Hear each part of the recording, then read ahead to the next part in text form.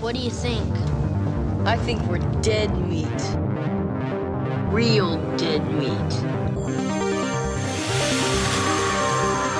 You're dead meat! Go ahead and laugh, you guys. If I ever find a little bastard that did this, they're dead meat. Welcome to the Dead Meat Podcast, an extension of the YouTube channel Dead Meat. I'm James. I'm Chelsea, and we're a boyfriend and girlfriend, and we like to get scared together. You may be, let's see if this is the day this comes out, you might be wondering, what is this? This isn't a kill count. It's not a kill count. Nope. So this is the first time that we're doing the podcast to be the same movie as the kill count. We haven't done this before, so this is kind of an experiment, I guess. Mostly because you're doing Texas Chainsaw, the series. Yes, if you're watching this when this comes out, then the kill count for Texas Chainsaw is out tomorrow, Friday. Yeah, and I wanted to get in on it because Texas Chainsaw is my favorite horror movie. I adore it. I think it's perfect. And I wanted to be able to, one, talk about it, two, and also, two, you wanted to be able to go on more of a deep dive of this movie. Yeah, because when you watch this movie, there are so many different ways to read it, from its situation historically with Vietnam going on to just, down to like the livestock and the way meat is processed. Like, that's a whole reading in and of itself. I can't get into that in a kill count. Kill count is there for like, I get my jokes in. I get some behind the scenes stuff in. So yeah, that we won't be talking about, really. The making of it, we're not going to be talking about that at all. This is going to be a deep dive into the meaning of Texas Chainsaw Massacre, the subtext, the what it's really about stuff. Yeah. Because this movie's really, really layered, and it's done so on purpose. It's a layered script. I think just because it's written so well, it seems very simple on its surface. Mm-hmm. It really, really does. And I think maybe people who look at analysis of it and think it's maybe a little too much, maybe you're thinking, what is there to analyze here? I'm just reading too much into it because it's my favorite horror. But there's so much scholarly work about this movie, to the point that this took me so long to research. I had to push the podcast 2 days. Yeah. Because I was doing so much reading, and I'll kind of shout out my sources as we're going along. There's one cat hair just right. It keeps hitting my nose. It's very irritating. But yeah, you want to just jump in? Let's got a lot to cover. Let's cover this beast. Well, I want to talk about first the 1970s as kind of a golden age of horror. In my opinion, it is. I wouldn't say it's objectively the best, but I would say it's a golden age of horror. Sure. There's a lot of really interesting stuff going on. It's my favorite time period. This is when horror starts to get really violent, really graphic. It's gritty and gross, and it's not fantastical anymore. I think before this, horror is still a bit more fantasy. But then in the 70s, you get this and Last House on the Left and stuff like it, where it feels like you're watching something you shouldn't be watching. This is, even to play that up more so, Texas Chainsaw says it's based on a true story. So you get the feeling you're maybe watching a documentary or something. And the other interesting thing about Texas Chainsaw is it's associated with this era that's super gory and graphic, but this movie, people misremember it as being so much gorier than it actually is. You don't see that much blood. There's hardly anything. Everything is implied, and we're going to make a lot of parallels between this and Psycho. One, because they're based off the same source material, and two, their famous scenes, Psycho is because of the way it's edited and staged, people came away from that thinking, oh my God, I just saw something so incredibly violent, but you don't really see anything. And that's the same with this. It's all cuts and editing and framing and sound design. And you just kind of imagine, not to say that it's not very disturbing. I think the horror of this movie, and this movie is still truly scary. We just watched it, and we watched it with a bunch of friends who'd never seen it before, and everyone came away from that feeling like cool, I'm gonna go shower now. Yeah, it's great. It was great. Yes, if you want to, traumatize your friends, Texas Chainsaw is like a good Definitely. choice, because you technically didn't even show them anything that fucked up. They imagined it. Yeah, everything about it's gross, and then on top of it, it offers you zero catharsis. The end of this is not a happy ending, I don't think. Like, sure, our final girl, our main character, Sally, gets away, but does she really? Hey, she's looking pretty messed up there psychologically at the end. Yeah. So this chaos and the grossness of this movie makes sense coming out of the 70s, because the 70s in both the US and around the world it's just pure chaos. We're coming out of the late 1960s, where there's a giant like upheaval in general, just socially, culturally, and the 70s in that time must have really felt like an apocalypse in action, or feeling like the world, I think, truly felt like it was going to end, because it just seemed like there was no shortage of terrible news. And that's, because we have the worst economy worldwide since the Great Depression. We're coming off the 1950s, where everything's awesome. And those are the good old days. Everything's, yes, economically. Yeah. Everything is pretty great. Not so much in other respects, but we have our post-World War II economy. So many jobs. Everything is just squeaky clean on the surface. Which, again, we've said before, it's because the rest of the world was still fucked up, man. That's right. Yeah, Europe especially is just fucked. So pretty easy to be a economic powerhouse when your country's the only one left intact after a world war. Yeah, exactly. So then we get the 70s, where we have this giant economic crash, and crime in major cities is at an all-time high, which that's why you get movies like Death Wish. We just talked about Death Wish, where it's this kind of wish fulfillment vigilante movie where it's a guy just killing criminals in the big city. And then we got real life. Son of Sam is in 1976, and he's a serial murderer who shot a bunch of people in New York City. And it's news, like, it's this constant barrage of news like that's just making people go nuts. It's scary.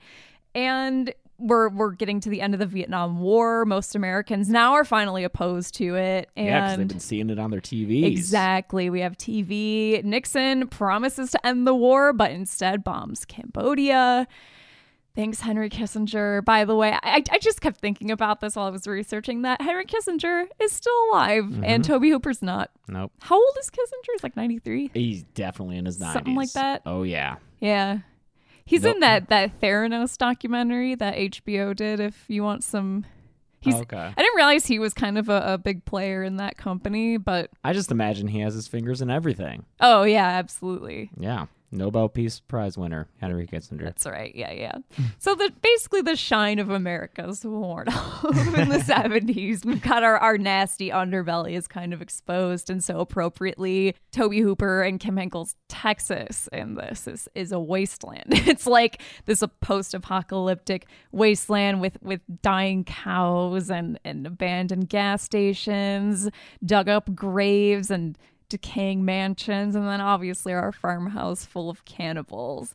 But yeah, like I was saying before, this movie's been interpreted over and over and over again by academics, and I like this quote a lot by John Towson, who wrote Subversive Horror Cinema, if you want to read it.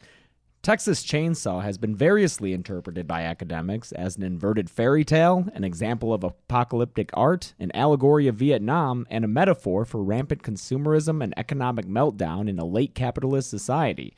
That the film yields to such a variety of interpretations, which are by no means contradictory readings, speaks to the density of its text. So yeah, this movie has been analyzed over and over and over again, and there's so many different readings of this film, and I'm gonna try and give my one pretty cohesive reading, I think, from these sources that I've used. I've put together one, I think, take on it that makes all these theories make sense. Ooh, is this the Chelsea Rebecca unified theory of Texas Chainsaw Massacre? Oh man, we can call it that if we want to. But you might think I didn't, explore something as deeply as you would have wanted to, or you have a totally different take on it. And that's valid, because this movie, there's so many different takes on it, which is why I love it. All right, so let's get into it. So I addressed this earlier really briefly, but yeah, the source material that Hitchcock and Hooper are both drawing on, and I'm sure many of you know this as horror fans, is Ed Gein, specifically the novel Psycho by Robert Bloch, which is based loosely off the Ed Gein murders. And if you don't know Ed Gein, if you're a horror fan but not a true crime fan, those are different things. Yeah. Yep. Ed Gein was a murderer from Wisconsin, not a serial killer, a murderer. That's right. He only killed 2 people? Yes. Only. Yeah, right. Two well, more yeah. than most of us. Right, yeah. Exactly. He killed 2 people, and he also exhumed bodies and made arts and crafts with the skin and bones. Sound familiar? Right. So those crimes are basically a before and after for American culture, because I think that was in the 50s, and social psychologists don't know what to do with it. And there's just an abundance of studies that pop up at this time because researchers are scrambling to understand how this could have happened. And so we get all these studies about repression in middle America there's some attempt to explain how this could have happened. And people are struggling to reconcile with the idea of this crime and the idea that this deviance could have occurred in our America, especially the wholesome, like Midwest, serene countryside. Right. And so he prompts further research into small town life and crime, and we all are kind of culturally reconciling with the fact that he's possibly a symptom of a bigger disease in America, right? So he even, and I'm going to talk about this on our next episode, he even affects the way our culture depicts transgender nonconforming people, which I didn't know. But when you think about it, it makes perfect sense because there's so many takes on that crime too, which we'll get more into next week. He's also a kind of a before and after for the depiction of transgender people in pop culture. Another influence on Texas Chainsaw Massacre is Dean Corll and his associate Elmer Wayne Henley. These two are some of the scariest serial killers that I'd never heard of before I got into true crime, but they are like, it's truly a nightmare. They kidnapped and murdered, I think, like almost 30 teenage boys in the early 70s. And these two, especially Dean Corll, have lives that are completely at odds with their true selves. Like Dean Corll and his family owned and operated a candy factory. They gave away candy to the local kids. And by the way, these murders happened in Texas. Oh. And I guess in interviews, Tobe Hooper has said that they were also inspired by these crimes because it's the idea of this disparity in American values and our public America versus our private America. And they, Hooper and Henkel, describe it as kind of a quote unquote moral schizophrenia, which they see as this wave or maybe even a disease that's sweeping the country and even affecting people like up to President Nixon. Everyone, it's just this crazy, overwhelming thing that's affecting all of us culturally. In what way? Like, especially when you say affecting President Nixon, do you mean like outwardly he's moral majority, real like law and order, and then privately it's exposed that, oh, he's actually a crook? Yeah, exactly. And specifically, I have this a bit later because I want to talk about him and Drayton Sawyer, which I think is kind of fun theories. Nixon and Drayton Sawyer? Uh-huh. All right. But the idea of Nixon saying, peace is at hand, and then he bombs northern Vietnam on Christmas. Okay. Right. Is that Drayton telling Sally that everything's okay, and then he goes and gets the broomstick? A little bit. Yeah. So Sally's Cambodia? I don't know if the metaphor goes that far. Okay. But it's that idea of outer projection versus what's going on inside, right? Because outwardly, Nixon wants to be this great peacekeeper and be seen by the history books as someone who ends the war and is keeping peace. But then internally, he knows that this war is going to make it easier for him to deal with China and Russia, right? It's going to make it easier for him to negotiate. So he's got these two opposing forces going on. So it is a moral schizophrenia is how they phrase it. Got it. Yeah. So you want to read this quote from Tobe Hooper? Sure. The Texas Chainsaw Massacre was a play about morality in a strange way and family values. It was all bubbling up at once out of the Times and out of Watergate. Once again, I underline that we found out as naive students that they don't always tell you the truth. So it's a film about a bad day for everyone. Leatherface, everyone. Yeah, Leatherface has a bad day in this movie. Yeah, he does. Leatherface's awful, no good, very bad day. There's a really lengthy writing process for this film. I don't know if you talk about the writing process I on the don't. kill count. All right. So I guess the first approach they come up with together is this idea of a modern day fairy tale. It's weird that this keeps coming up in our film analyses. Yeah, check out our Us review. Yeah. And Kim Henkel says, do you want to read wanted to read all the quotes. I do want to It's read your all the job. quotes. Only instead of being lured to a gingerbread cottage with gumdrops, it was a little more sinister. Right. So this is something that it's this simple plot, this simple fairy tale type plot, something that Christopher Sherritt, who he's a professor of film studies, and he wrote a key essay about Texas Chainsaw Massacre that I have listed in the description. It's the idea of apocalypse in Texas Chainsaw Massacre. He refers to it as a Hansel and Gretel type story, and he also kind of compares the dinner scene to the Mad Tea Party, Ooh. right? And these are story elements that we're familiar with, and because they're so familiar and we associate them with childhood and even innocence, they're really evocative. And that's why this movie doesn't need to lean so hard on dialogue, because the plot is so simple. The second half of the movie especially, there's not a ton of dialogue. It's mostly screaming. Right, yeah. And this movie on its surface is not a cerebral, heady movie that's difficult to understand, and that's by design. Yeah. So it is worth noting, too, that Hansel and Gretel does feature kidnapping, imprisonment, and attempted cannibalism. So beyond our association with folk tales and fairy tales with childhood, what are those stories meant to do if not kind of expose or discuss the dark underbelly of human nature? They're cautionary tales for kids, and they emphasize social codes and the proper order of civilization, right? They're life lessons. And so this leads nicely into talking about this concept of repression, and we're going to go like full academia here, but I'm going to make it fun.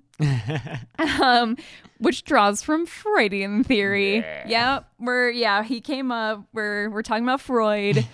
So it's going to start, you might think it's sounding a little out there, and I'm going to be throwing around patriarchy and capitalism and oppression. You might check out and think I'm just making word salad, right? Like it's just academia word salad. But Robin Woods, and he also is a film scholar and professor, and his writing on repression and horror films specifically is so crucial to horror study. If you take a class on horror films at all in college, you will talk about Robin Wood, and he lays such a groundwork for why Texas Chainsaw Massacre is just a genius movie. He thinks it's an artistic accomplishment and he thinks it's so much deeper than what people think it is, and I think he's a figure responsible for horror being taken a little more seriously in academia, so he's cool.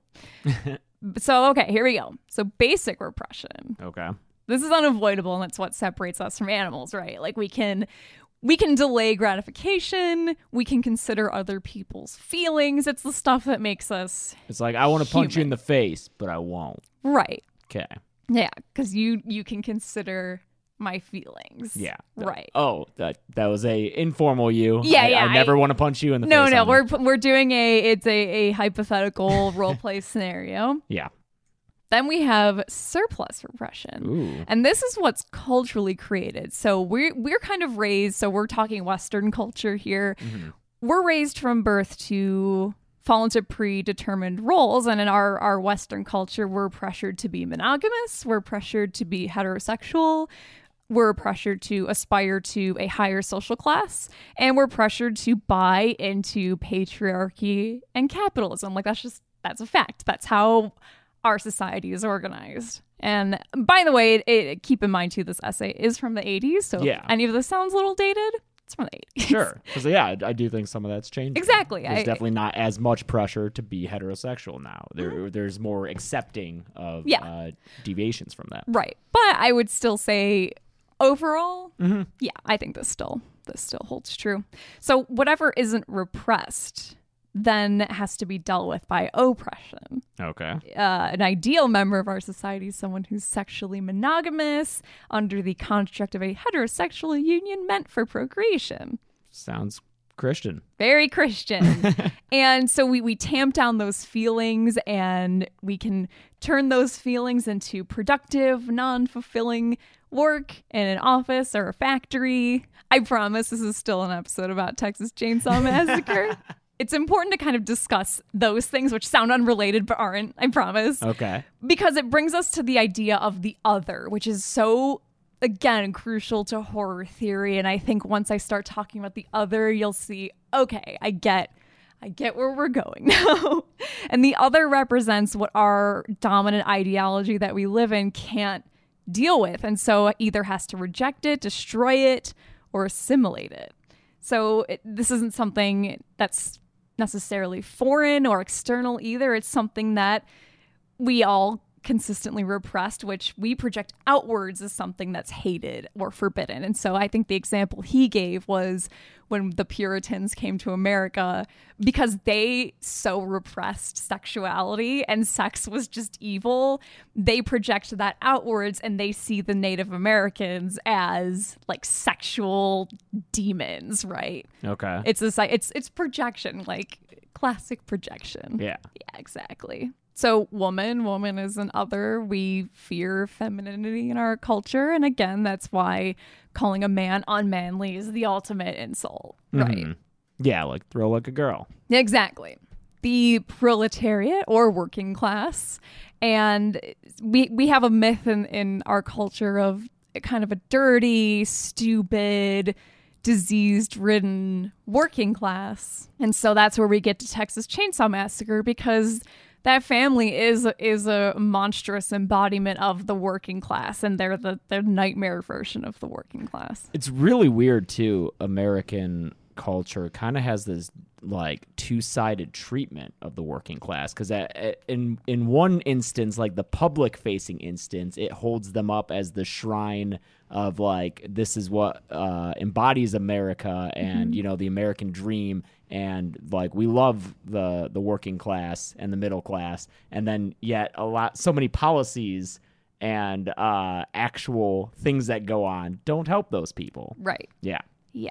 But I mean, I guess that's probably something that's occurred all throughout history. Oh, yeah. That's you know? that is, again, this is not, I'm using it in relationship to American culture because it still holds true, and because that's kind of what Texas Chainsaw Massacre is working off of. But yeah, that's just kind of our culture in general. Just people. Yeah, class hierarchy and stuff. Quick run through of some other examples of the other, which you can think of probably a bunch of horror movies that maybe embody these. We have other cultures, ethnic groups within a culture, alternative ideologies. 1950s sci-fi is the fear of communism, so that's kind of how the other manifests in those movies. Sexual deviations and children. It's why the creepy kid, the idea of the creepy child, is so prominent in horror, because they're a blank slate, right? Yeah. It's this fear of not being able to control or mold this blank slate that we bring into the world, and what happens if they just decide to rebel or not fit in or assimilate. That's why they're scary. So Robin Wood claims that this is his foundation for the theory of the American horror film. Do you want to read his quote? Sure. Central to it is the dual concept of the repressed/the other in the figure of the monster. One might say that the true subject of the horror genre is the struggle for recognition of all that our civilization represses or oppresses, its reemergence dramatized, as in our nightmares, as an object of horror, a matter for terror, and the happy ending, when it exists, typically signifying the restoration of repression. Right, so Robin Wood, again, we owe so much to him for legitimizing horror in academia. His work is so important, even though when you start getting into it, it seems a little inaccessible. But once it finally clicks and once you kind of get what he's going for, it's really, really interesting. He thinks that horror films they're experiencing waking dreams, or in horror's case, nightmares. And so beyond our awareness of basic plot, character, action, which is why I say Texas Chainsaw seems very simple on the surface, we get subversive messaging that can kind of slip through unnoticed. It's amazing how much you can pack into a horror film when it seems very simple on the surface. And because we are kind of familiar even subconsciously with the rules of our culture, like the ideas of the other and things that we repress, those all ring true, and they seem familiar because those are rules we're all raised with, right? And because of that shared set of rules, when we go see a horror movie, we're all having a collective nightmare together. And I think that that's such a cool way to think about horror. Because we've all been kind of raised with the same values, and this is us experiencing a affront to those. Right, altogether. Exactly. Yeah, and that's an interesting thing because people can be watching the movie together, and when they're confronted with this breaking of the norms that they've all been raised with, they could have different reactions of like celebrating that or being like legit uncomfortable and scared of it. Yeah, he talks a lot about that, right? The idea of watching a horror film and you root for the monster. Yeah. And that's why it feels good to root for the monster, because he thinks, and I kind of agree, that the monster is so symbolic of what we repress that it feels good to watch it be unleashed. Just and let it all out. Yeah, it's a catharsis in a way. And so, and that's why few horror monsters are unsympathetic. Like Leatherface is sympathetic. He's a bad guy. He's a murderer. He is a murderer. But there's something about him that is very, I find him sympathetic. I mean, when he sits down on that chair after having to kill the third teen who's barged into his house, and it's just like, oh, what? Come on. Is that when we get that really nice shot of his teeth? Yeah, that's when it's the slow zoom in on yeah. him just licking his teeth. Were Gunnar Hansen's teeth like that? No. Okay. They were all fake teeth. They look real. I know. Same thing with Bill Moseley and Chop Top. Especially watching like a Blu-ray transfer of this, you know, sometimes you see, you know, those Blu-ray transfers and it's like, oh no, that we're not supposed to see it like this. No, but, they're good fake teeth. Yeah. But, and even despite how evil the family is, they still evoke really complicated feelings because their dynamic is, it's something that's familiar to us. They're a caricature, but they still are this nuclear family that feels weirdly familiar. And we're kind of forced to relate to them and even get the sense that they're victims too, and they're victims of this idea of capitalism that's kind of chewed them up and spit them out. They're victims of a workforce that doesn't need them anymore. Yeah, and I think that's best exemplified very early on by the hitchhiker, Yes. aka Nubbins, when they're in the van and Franklin's talking about the air gun that has been developed and is now used to kill cattle. That's no good. That's yeah. no good. Hitchhiker's that's no. good. You got to do it yourself. Hit him with the hammer. Exactly. And I think a thing that's so interestingly, I didn't pick up on this, but something that's really distinctly human about them is that they don't waste anything, right? They repurpose everything they eat as furniture or decorations, and that's true. something we're taught as kids, right? It's like, don't waste stuff. 1970s horror too, something that's really special and unique about it is that when we start getting horror framed as purely American, and that's a big part of Texas Chainsaw Massacre too. It's why it's set in Texas. Texas is like such an Americana state, right? Yeah. And the family, which is always kind of a normality in the monster/normality dynamic, is now capable of also being the monster in these newer horror films. It's not a monster tormenting a family. Right. It's a monstrous family. Right, exactly. and that's why Psycho's so important, man. Psycho is such a milestone for that because the family in that is the evil. Sure, yeah, Norman and Norma. Mm-hmm. Yeah, 70s horror says, fuck old-fashioned family values. The family is just as fucked up as everything else. Yeah. Just because you have a family doesn't mean you're good. Right, exactly.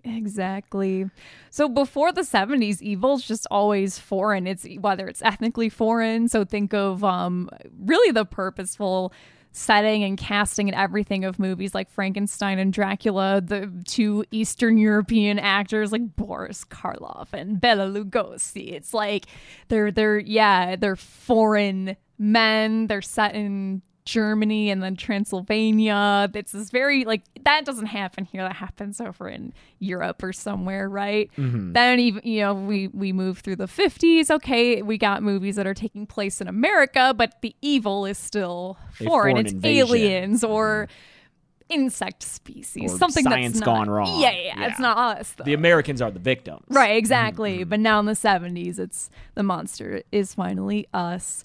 So beyond the that kind of monster fairy tale, folktale allegory, Hooper, I guess, suggests adding apocalyptic elements. And so we have motifs like the old abandoned house, which we also see around this time used to great effect in Night of the Living Dead, like a house to demonstrate apocalypse, especially in America, where that's the ultimate dream, right? Is to own a home. Exactly. That's what we all are told to aspire to. Because the house is a status of success and making it, and to see one abandoned is to suggest that something went wrong here. Right.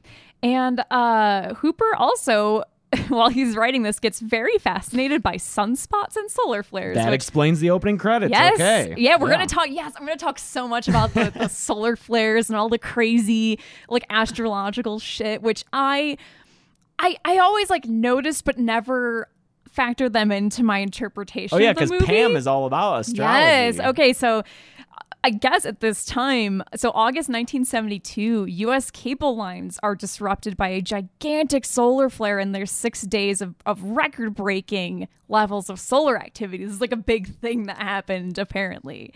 And then I was researching more of this and got so off topic. I would have talked so much more about solar flares if Just a this Wikipedia wasn't hole? so long. Yeah, I went down a legit Wikipedia hole. And this is Hooper's quote about that element of the script. He describes it as the structural puzzle pieces, the way it folds continuously back in on itself, and no matter where you're going, it's the wrong place. yeah. So he's got this apocalyptic cosmic mindset while he's writing, and so another moment in the 70s we should kind of elaborate on, because I think it goes nicely with the idea of apocalypse in this movie, is the oil crisis in 1973. And in an interview, Hooper describes that moment in history as it seeming like the Western world was going to fall apart. Yeah, that's a big moment. Right. And so what happened was Middle Eastern nations stopped exporting oil to certain countries, including the United States, as punishment for our involvement in the Arab-Israeli conflict. And this caused huge surges in oil prices and gas shortages. Would you fill her up, please? I got no gas. You're out of gas? My tank's empty. There were gas stations in real life with signs that would say no gasoline, right? That's not just a convenient plot thing. That's just how it was for a little bit in the 70s. And it's interesting because it is like an important plot element here. They run out of gas and that screws them over. Yeah. But like, it's based in truth. That wasn't just for fun. That's not just a joke or written in there for fun. That's just what was going on at the time. That wouldn't have been a surprise to them. You know, they should have planned it.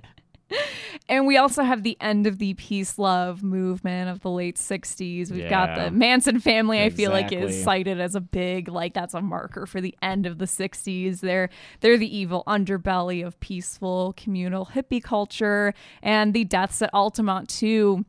And Altamont it was the same year. I think it was both 69, Altamont and Woodstock. And Woodstock is obviously we all know Woodstock. It's the famous music festival. It all went great. Yeah. And then we have Altamont, which is another music festival where the Hells Angels are hired to be security, and a bunch of people died. Someone got stabbed during a Rolling Stones set. You can watch a documentary about it called Gimme Shelter. It's very good.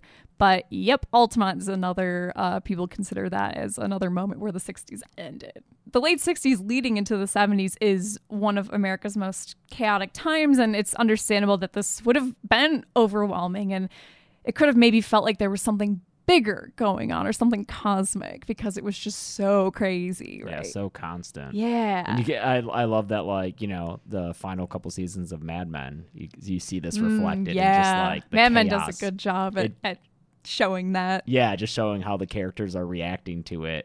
Even people who are kind of isolated from it. Yeah, like them. Betty. Yeah. Betty Draper. And even Don, like, you know, he's an upper class, like, rich man, but he still is affected by it. I mean, that's why the opening credits are the man falling from the skyscraper. It's we get that sense in this movie too. The opening with the radio announcer, he's talking about corpses dug up in the cemetery and news of other disasters like a discovery of a body with genitals missing, terrorism, oil spills, arson. And so it's this bigger picture of like this evil time. Yeah, the world falling apart. Yeah.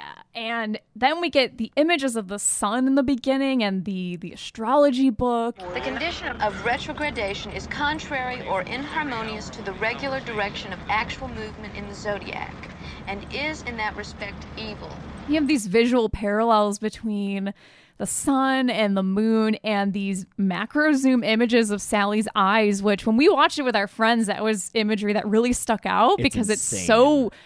that cinematography is nuts. It's so close. It's so close. It's incredible. Right.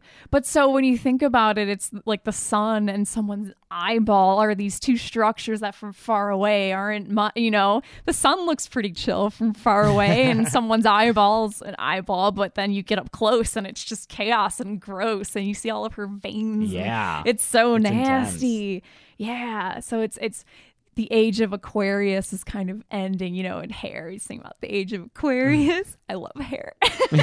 But then it's the age of Saturn is here. That's what Pam was talking about in the van. Retrograde. Yeah, so that's bringing a loss of control and evil. And so it's our victims in this movie are losing control of their fates, and so are the monsters too. They seem to completely lack control mentally and physically. I mean, Leatherface even is running around, he's skidding all over the place with his chainsaw. He's so big and he's like a little cartoon character, but there's just total lack of control. And I think the astrology and the sun imagery in the beginning really set that up as some kind of bigger thing, making everything just fall apart. Right. We witness the downward spiral of everyone in this film towards barbarism, even unknowingly. Like at the very beginning, almost, our protagonists are buying and eating meat that they get at the gas station, and so unknowingly they've become cannibals. And yeah, Franklin has it in his mouth for a very long he time. does. It looks nasty. Sucking on that. He's chomping on it, yeah. And the ease during the rest of this film, which everyone interacts with this world, also kind of, there's something so off-putting about it, and it kind of signals this weird acceptance of this apocalypse. Because think about when they go visit the old homestead, the Hardesty home where their grandpa lived. That house is so fucking creepy, and and they're just, no one reacts to it. They're just like, it's grandpa's old house, Yeah, and this is my old room. Yeah, and it's disgusting. The only time anyone notices anything weird is when I think it's I forget all their names. Kirk sees some spiders. That's it. Yeah, the nest of spiders. Which is weird. I hate that gross part. shot. It's so gross. Franklin also notices the bones on the porch. He and he's a does. little unnerved by that. Yes, but the willingness to which they just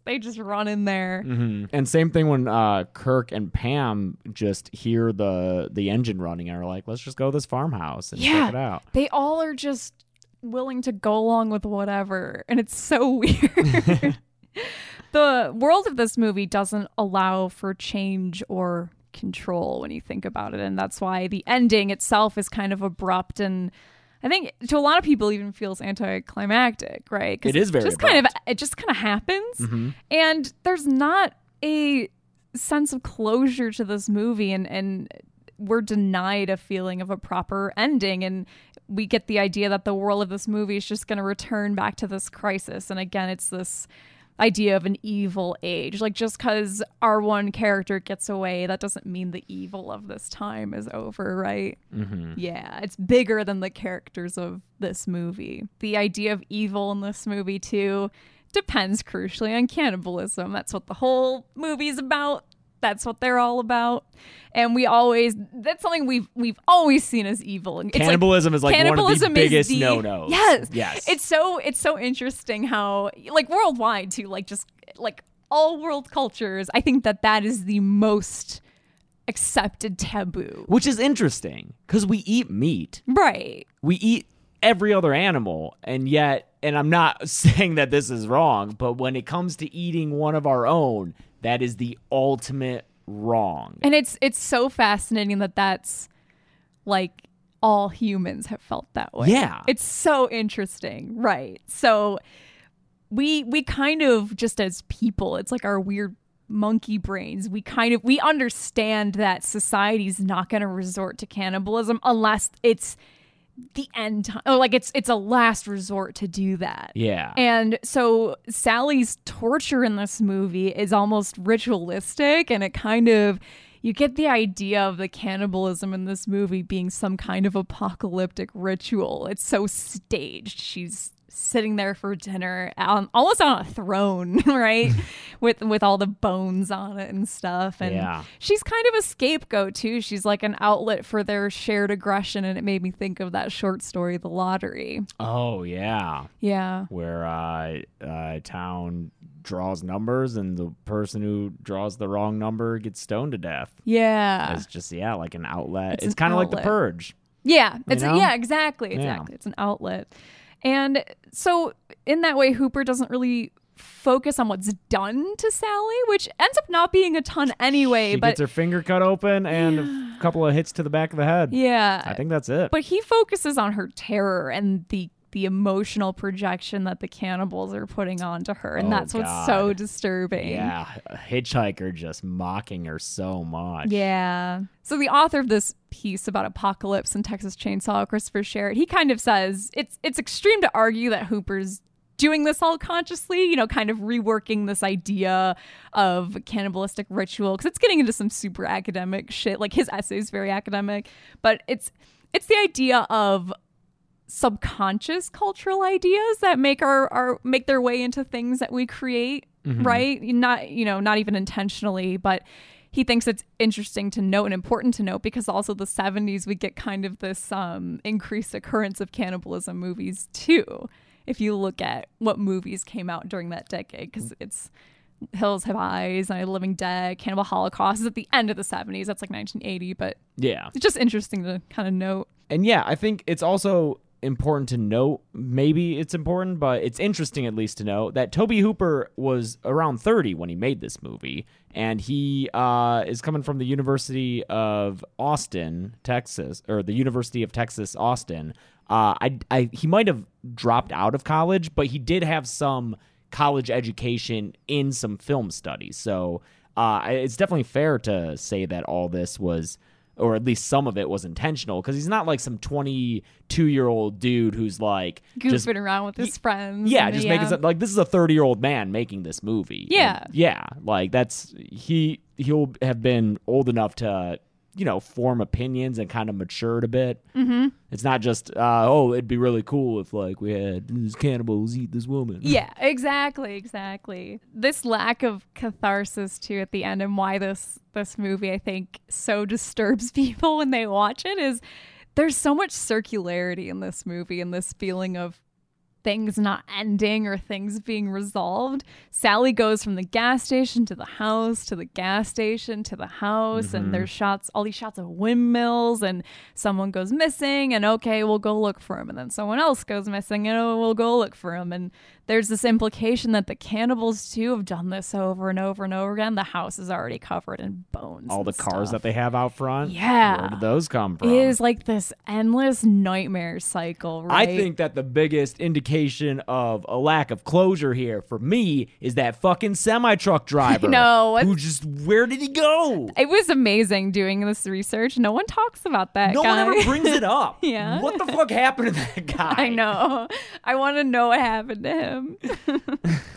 But yeah, like we've already mentioned it, but that last shot, Sally escapes, but it doesn't feel good. She's laughing crazily, and we kind of get the sense that this drama is not going to resolve so easily. Fun little real life imitating art there is actually they shot that scene and they shot it at the end and filming this movie was hell. A nightmare. It was sounds hell. Terrible. Especially that dinner scene was like a 26-hour shoot straight. So they filmed that last scene, and then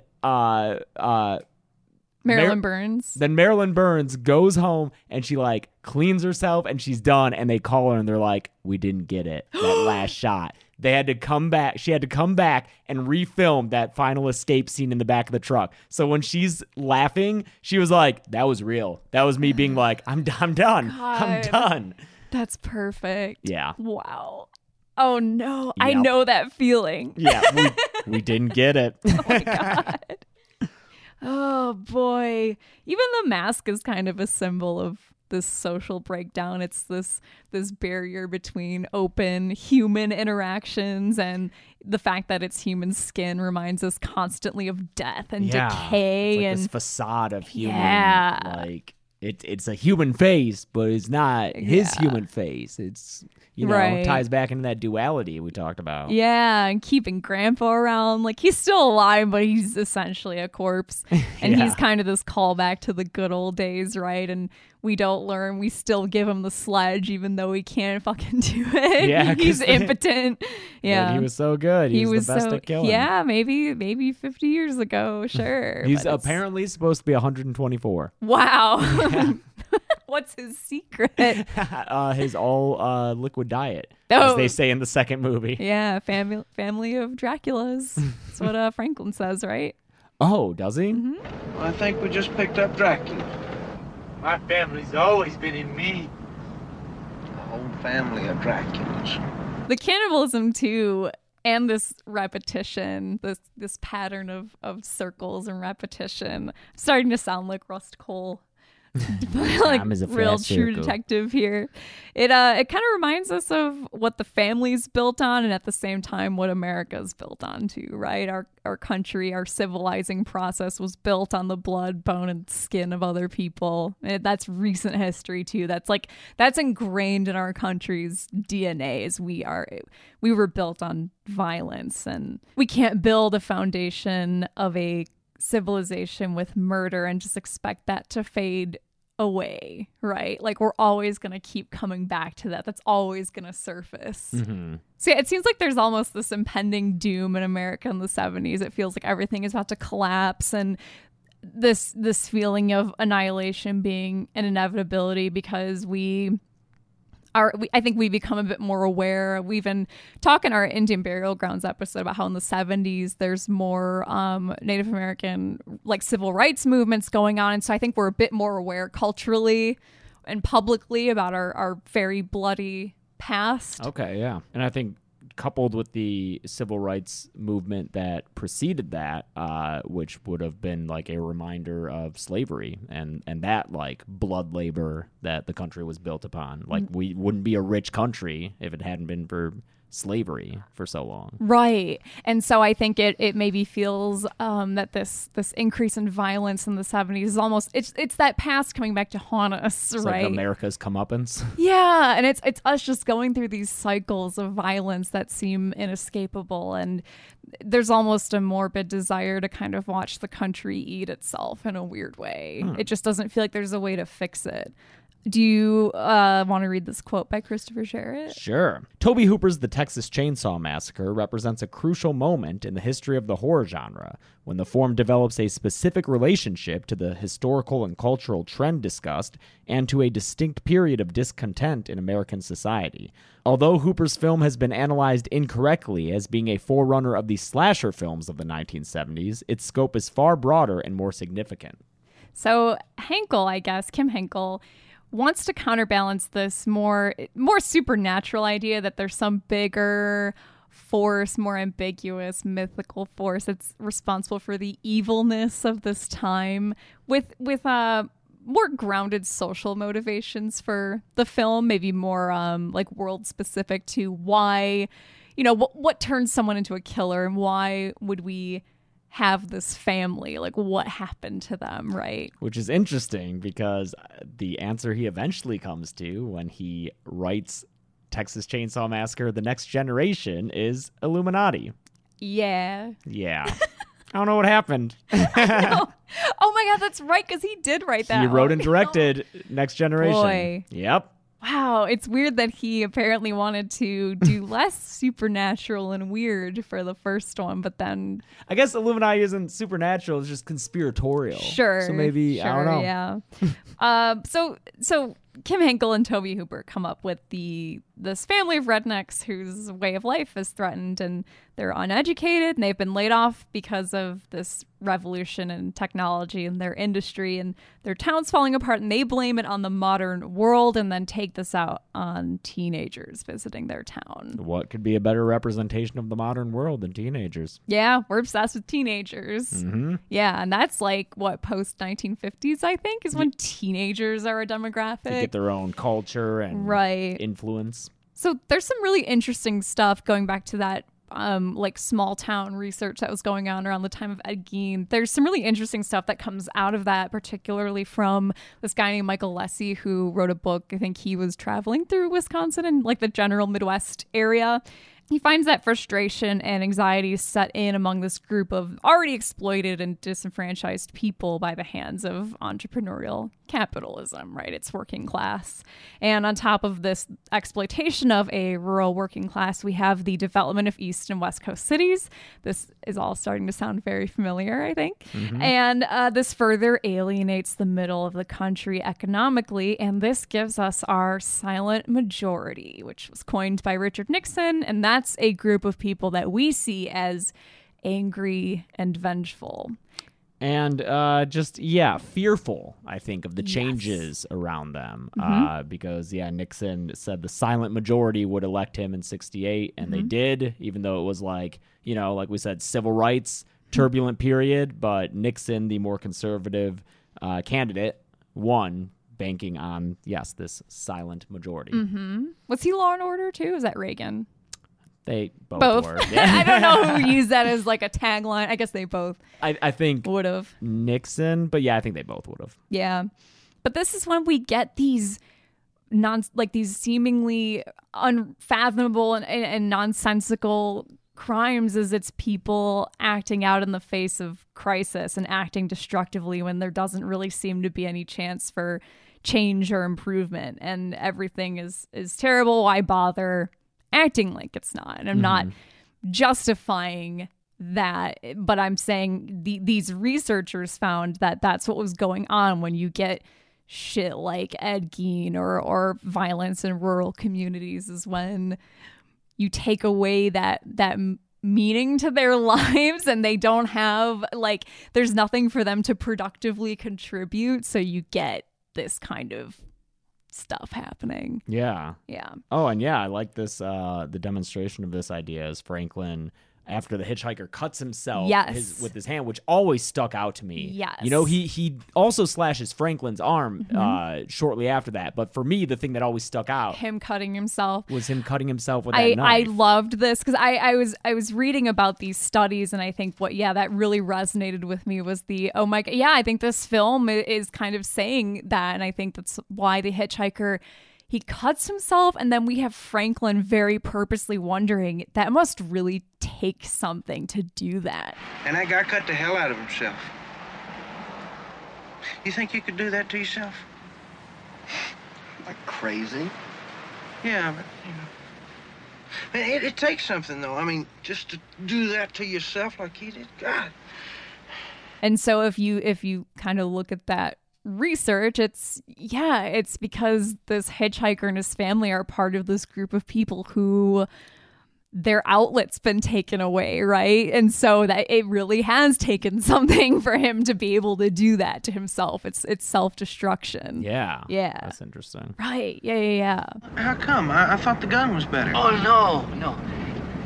With the new way people put out of jobs. The horror in this movie is really derived from American ideology, taboos, our institutions of family, working class, capitalism. But we've got all these, in this movie, perverted versions of those things, like really weird upside down versions of those things. And so our social mores are so ingrained that even when our day-to-day routine is gutted, or in this movie, our livelihoods made redundant, we still kind of cling to that structure. And I think that's why this movie's so creepy, is because it so recognizes these structures that are very American and then gives us these weird monster versions of them. It's going back to the monster family, right? Yeah.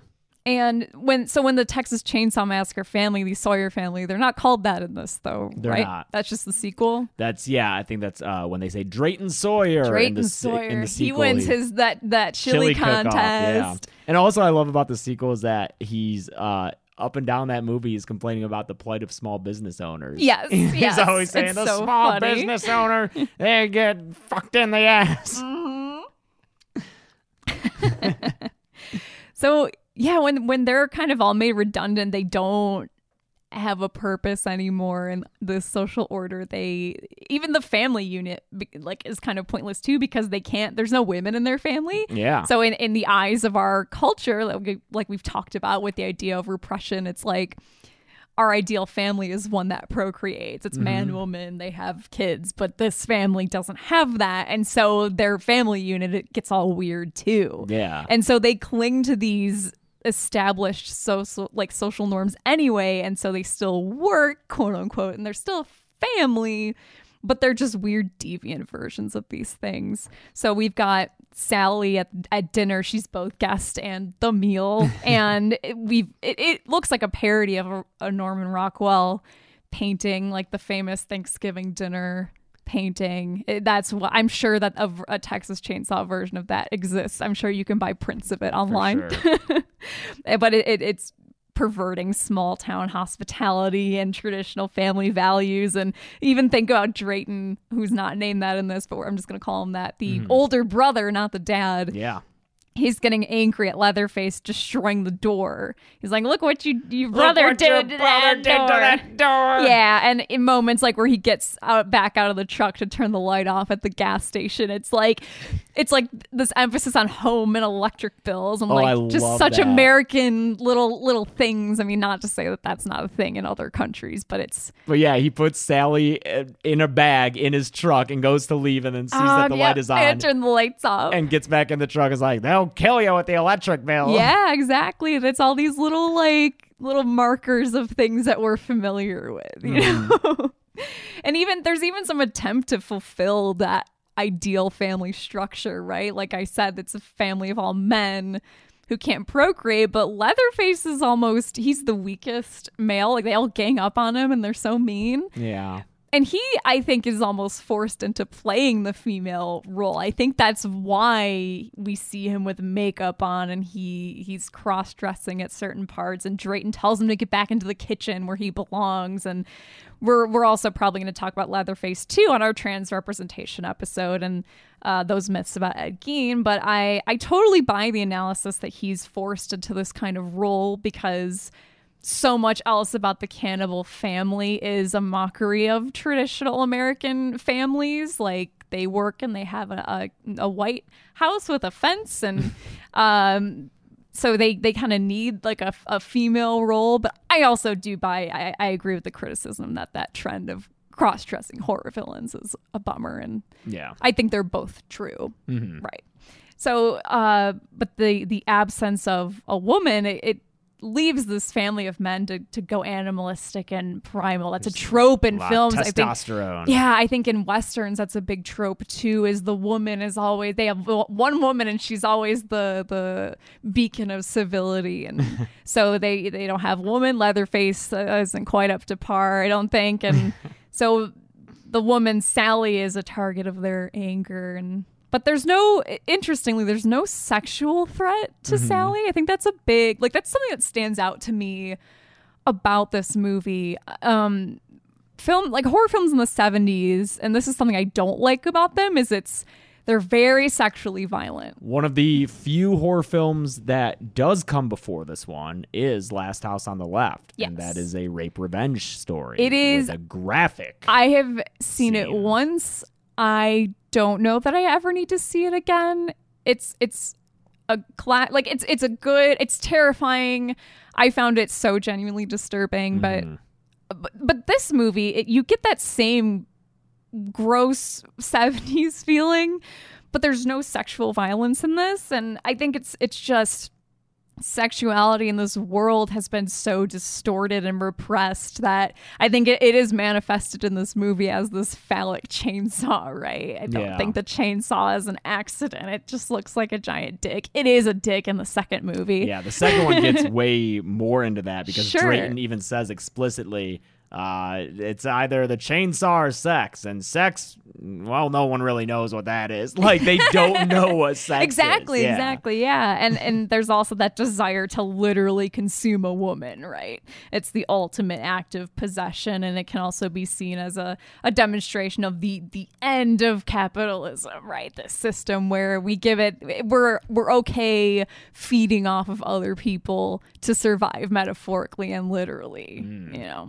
But again, in the weird, like, adherence to family structure, Drayton is the father figure who's, like, still trying to comfort her as they're getting ready for... Like, don't worry, Grandpa's the best at killing. He's the best at It'll killing. be okay. Right.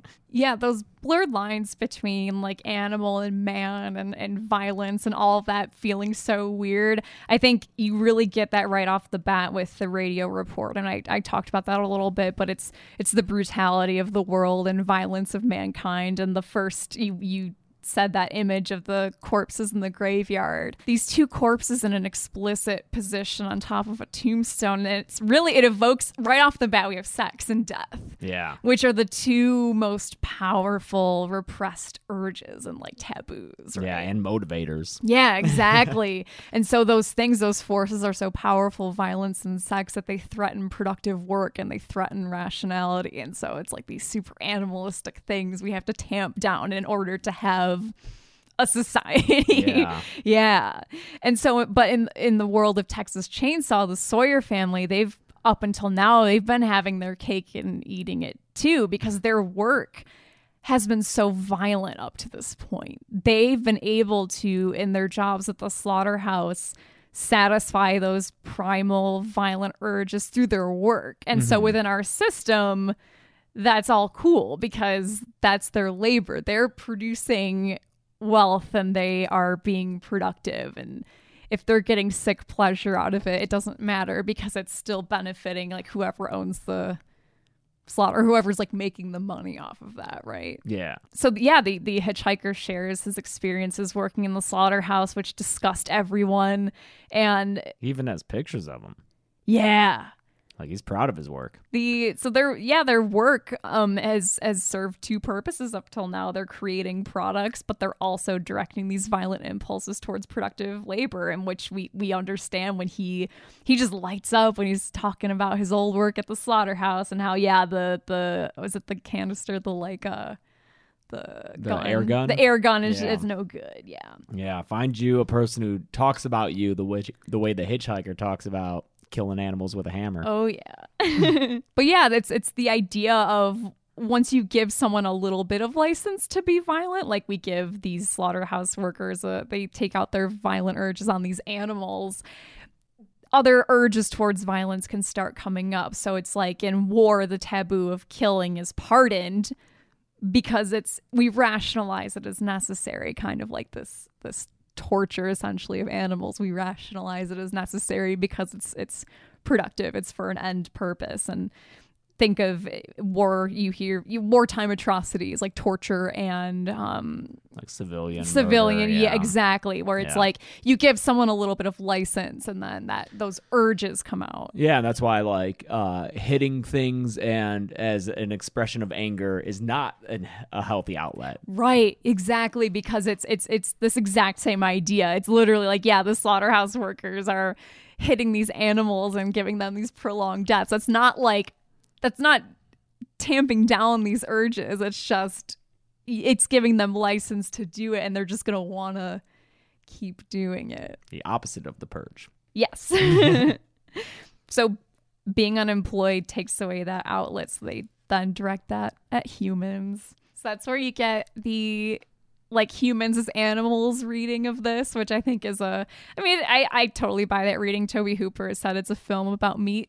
Yeah. Like, that's a quote of his. And I guess he became a vegetarian for a short while. Yes. After making this movie. Yeah. Pam being captured and put on the meat hook, and she has to watch Leatherface mutilate her boyfriend with a chainsaw. And it's like, That's not unlike a slaughterhouse. Oh, yeah. Like, we do that to animals.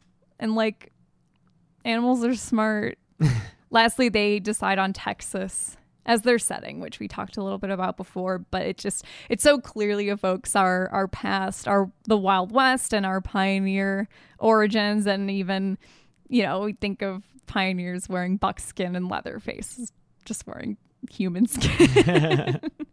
And yeah, like we mentioned before, the film kind of implies that the seeming increase in violence of the 1970s and seeming collapse of society, that it's inevitable because it's so ingrained in our DNA. Like, America is violent. It's always been violent. That's just part of our heritage, unfortunately. And this is when we get the importance of Franklin, because he, I think, is the character who most understands right away that there's something very wrong here. He's the most afraid during the movie too.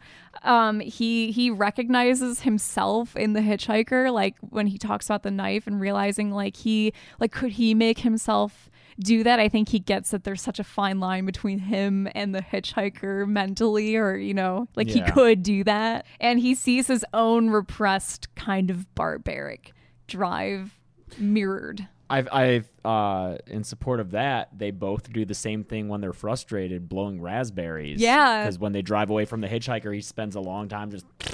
And then later on in their family home, when Franklin is isolated from everyone else because of his physical disability. He's in a wheelchair, so he can't... Limited accessibility in the hardesty manner. And he just sits there blowing raspberries up at the ceiling. Right. So, and that, I think that really emphasizes that these two worlds are very close. Even the houses are close to each other. Did Franklin and Sally, have they met this family before? Right, yeah, Who that's knows? weird, because they used to live in that house. Right, yeah, and so their worlds are very close. They're parallel, but they do overlap, and so it's these lines between normal family and degenerate family, and it's the lines between our outwardly facing America, like what we present, and what's underneath, right? Our traditional family values and our structures and rules and our civilization versus this other version of America where it's brutal and violent and very cruel. And I think Franklin and Leatherface are so key to kind of understanding that mirrored relationship in this movie. And they're both the odd one out of their respective groups, and they're both belittled by the other people. Franklin also is the only one who's murdered with the chainsaw.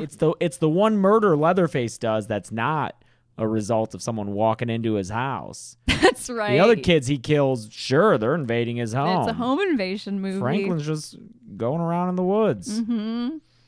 And yeah, we have Drayton Sawyer too, talking again about that kind of like moral schizophrenia. By the way, that's the academic term I'm using.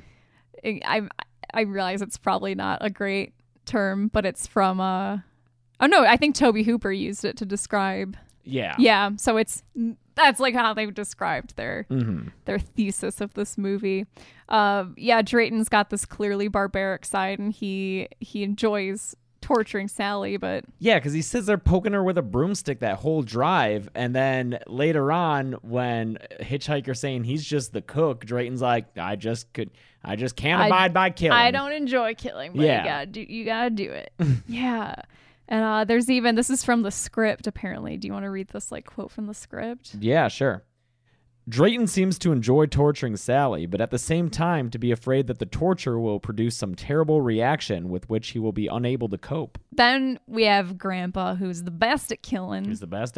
And he brings to mind, he's the good old days of slaughter and bloodshed, right? He's pretty much dead now, but we keep him around in reverence. It's this really creepy respect for Grandpa, and they play it up to Sally like it's an honor to be murdered by Grandpa. They're like, oh, it's gonna be awesome. Like, this is and he's so good at killing that it's worthwhile to get murdered by him, even when we see he's clearly impotent, right? Yeah. We cling so hard to this glorified past.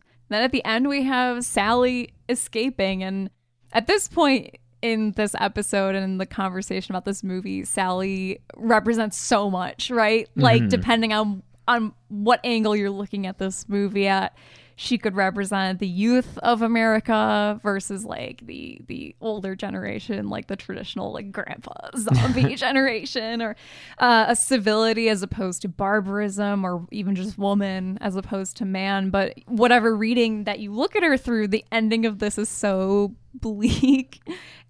She's seemingly regressed into savagery, and I guess in the original script she's written as crying instead of laughing, but I think crying implies that there's some sense of closure or catharsis or ending, and that there's maybe room for her to put this behind her and move on. Because that would kind of be like the normal reaction.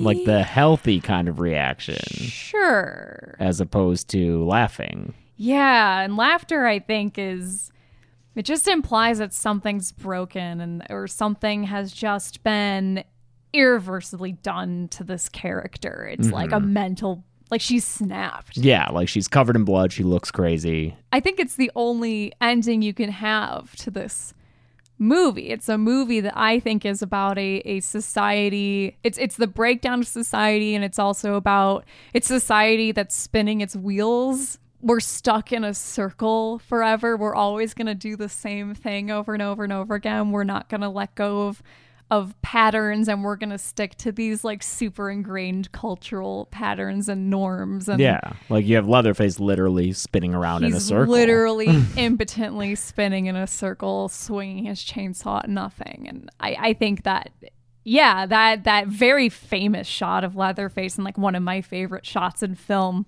So good. I think it lends so much credence to the idea that, yeah, this is what this film is kind of trying to say. Mm-hmm. You know, it's an America that is stuck and is just decaying. And it's an America that's eating itself.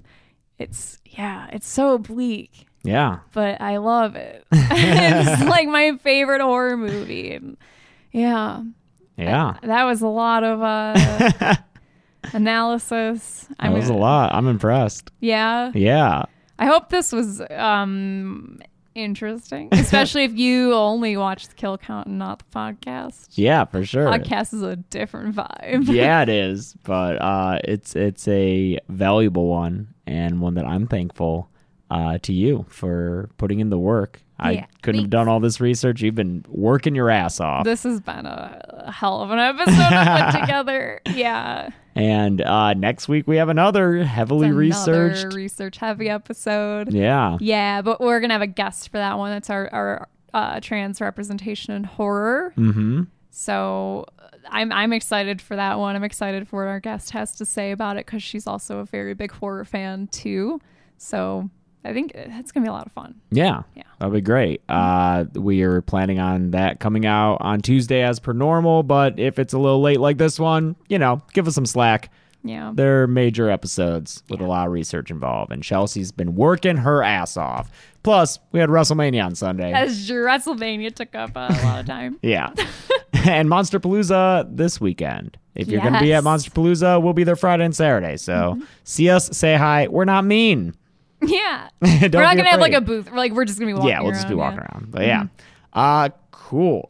Again, I just have to thank you and congratulate you on this awesome episode and all this heavy research. Yeah, I'm very impressed. Thanks. And I think Lucy liked it too. Yeah, cool. Until next week, you can follow Dead Meat on social media at Dead Meat James on Twitter and Instagram. And I'm at Carebeck, CREBECC on Twitter and Instagram. And if you want merch, deadmeatstore.com. Mm-hmm. And shoot us any comments or feedback at deadmeatpod@gmail.com. Mm-hmm. Until next week, I'm James. I'm Chelsea. And this has been the Dead Meat Podcast.